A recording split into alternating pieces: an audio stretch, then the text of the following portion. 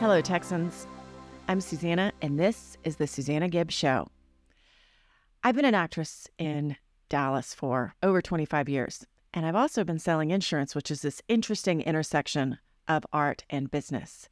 And so we're really excited to start this podcast because it's probably one of the first creative endeavors that I've ever had that actually supports the business side versus takes away from it. And we've been really fortunate. We had some great guests. We've had some great stories. We talked to a lot of people who have great stories. And so on this podcast, you're going to hear from artists, idealists, entrepreneurs, the hows and whys of doing business and choosing to get up again. We took a small deviation today, though, because throughout the course of our business, we talk to a lot of people in the process of buying a home.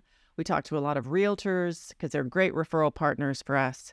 So we hear a lot of stories, a lot of good stories, a lot of bad stories. And so for this episode, you're going to hear from Shelby Furr, who's director of our personal lines here, and I, as we give our top 10 things to look for when choosing a realtor. I hope you enjoy. Please go to Gibb Agency Dallas to connect with us. We look forward to hearing from you. And at the end of this podcast, we're going to give you an insurance tip to make you smarter. You know, you can drop those little insurance nuggets of wisdom at your next cocktail party because insurance, it doesn't come up. I was going to go with it, but it doesn't that often. But if it does, you're going to be smart and say, did you know? And now, on with the show. So, hello, everyone. With me today is the director of our personal lines, Shelby Furr, Lemons.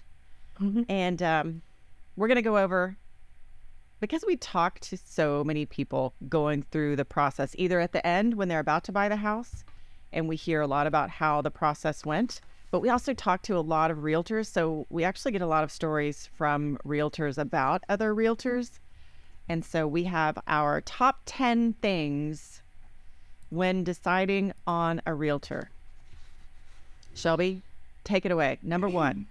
So yeah, I'll start with number one. So interview multiple agents, get references. We all know, a handful of realtors. So when the time comes to choose, definitely recommended to interview multiple.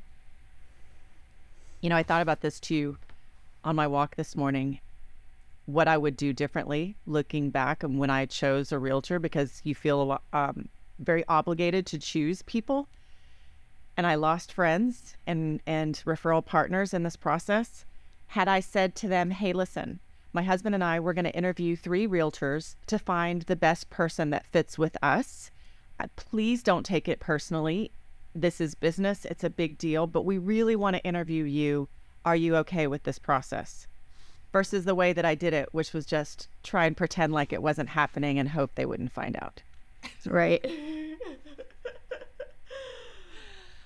Number 2, do your due diligence.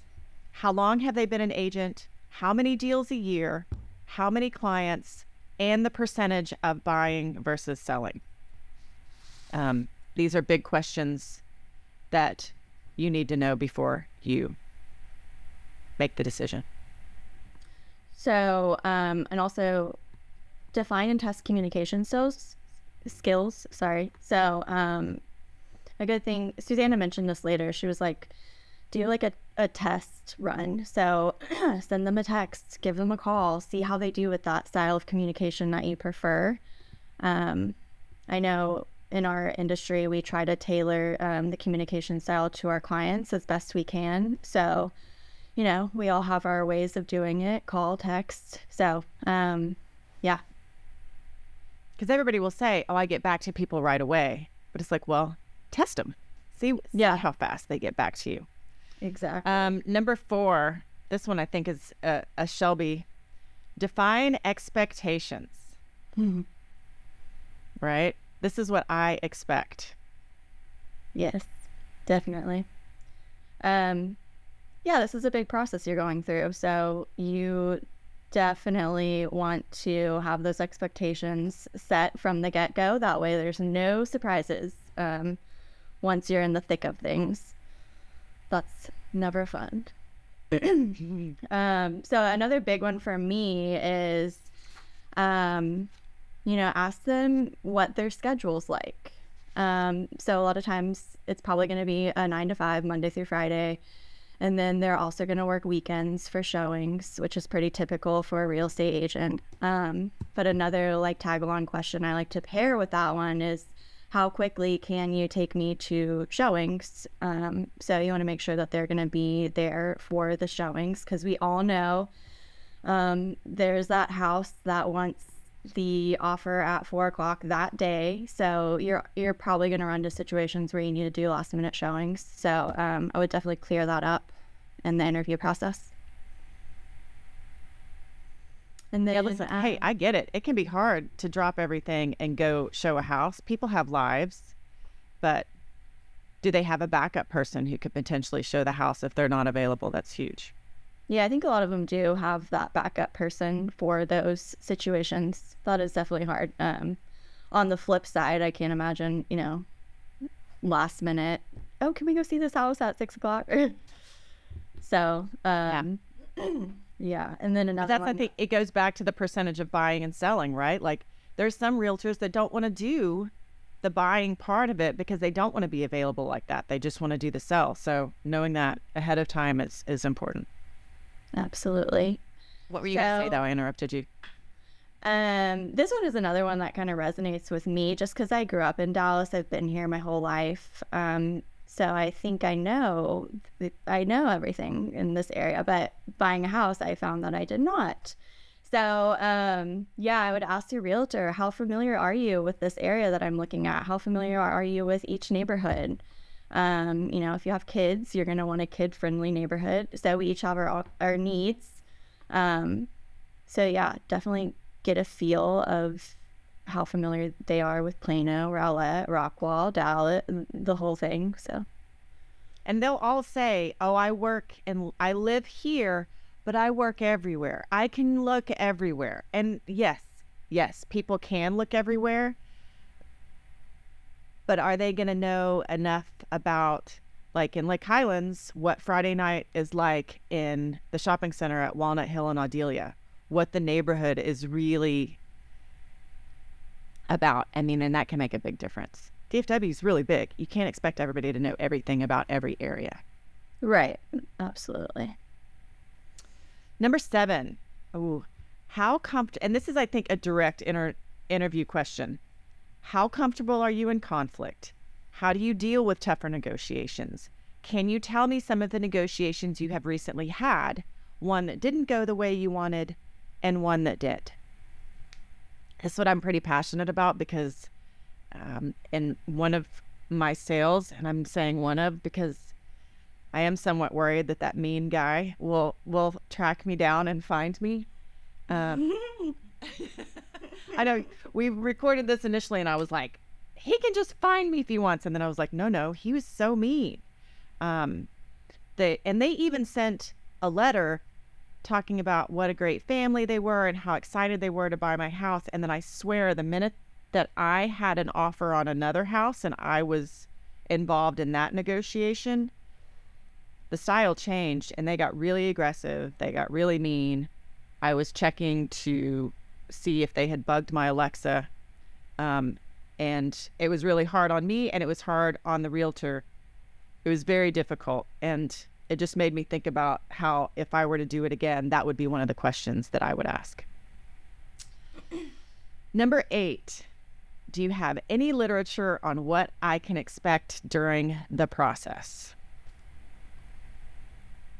You don't know what you don't know. It's hard. I would even they have new home buying courses. I would take that.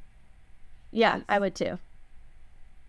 There's so much that can change and go wrong. And, realtors don't know what you don't know. So yeah, just being educated is much better. And that'll, you don't know what you don't know, but that's how you figure it out. And then you won't have to be figuring it out in the middle of this kind of intense negotiation. Right. After my first house, I was like, okay, I know everything for the next one. And then I bought the next one and now I'm like, Okay. There's just so much. Every time there's so much to learn.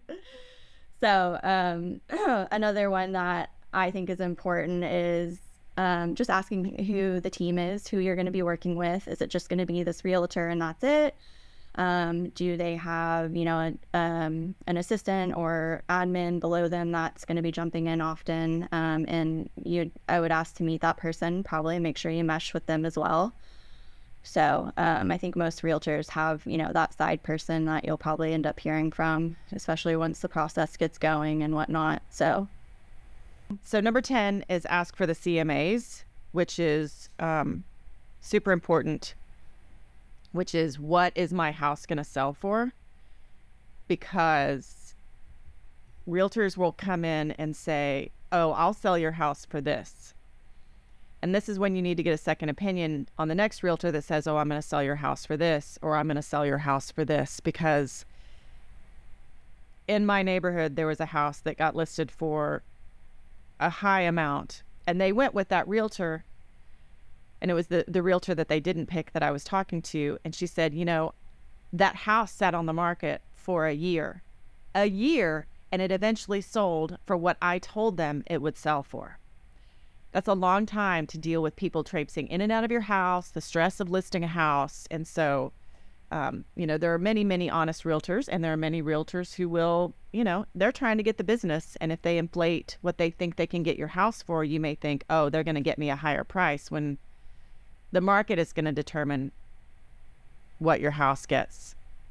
Although they do have some tricks up in their sleeve, which is, this was yours, Shelby, which I thought was good.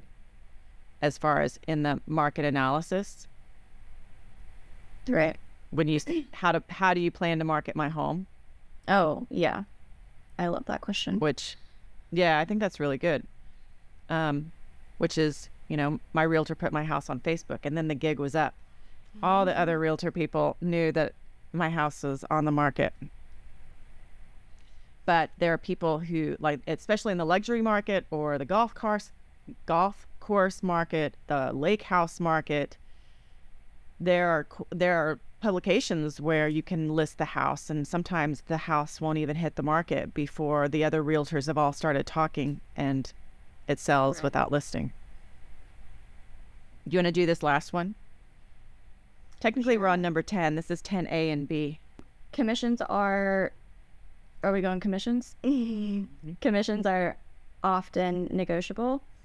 So, especially if you have somebody doing the buying and the selling, you can most likely negotiate. However, I wouldn't necessarily choose that agent that is going to go with a lower commission.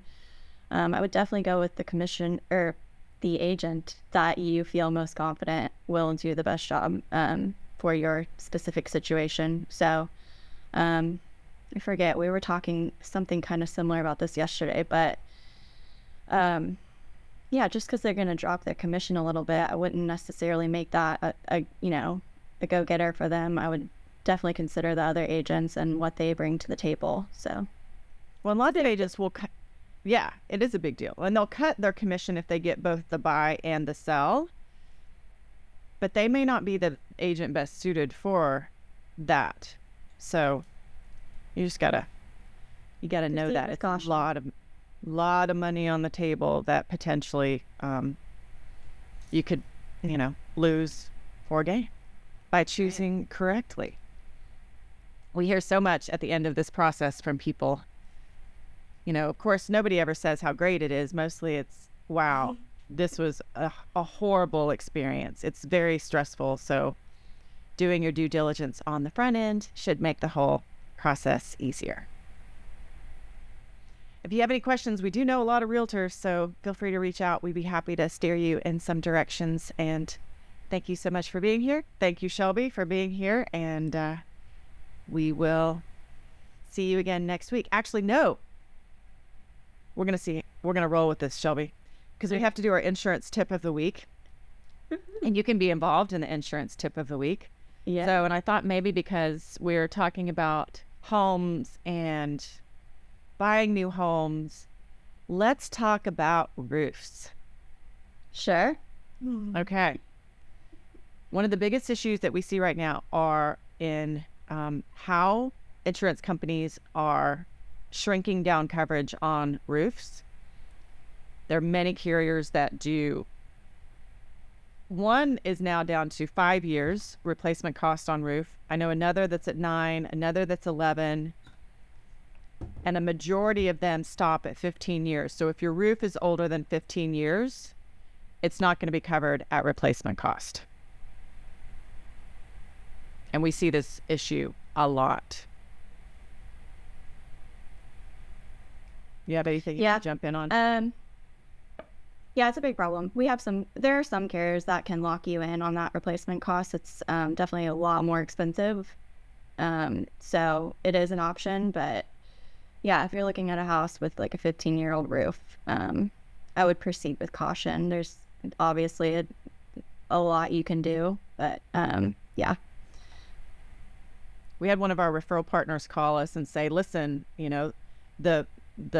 my client wants to buy this house and it's a pocket listing. It's not going on the market, and the seller will not get their insurance company involved. They do not want to file a claim. And I was like, but it's not going to hurt you to file. It's not going to hurt them to file a claim. Hail claims don't hurt you. And they were like, they can't get him to file.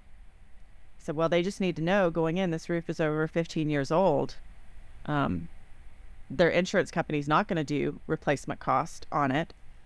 And they had to make that decision of like, okay, are we going to eat the cost of the roof or let it go to market and have to pay a higher rate once it goes to market? So I thought that was interesting. So I think they ended up just eating the cost of the roof. Oh, well. Yeah. Anything else you want to add on roof replacement cost before we move along?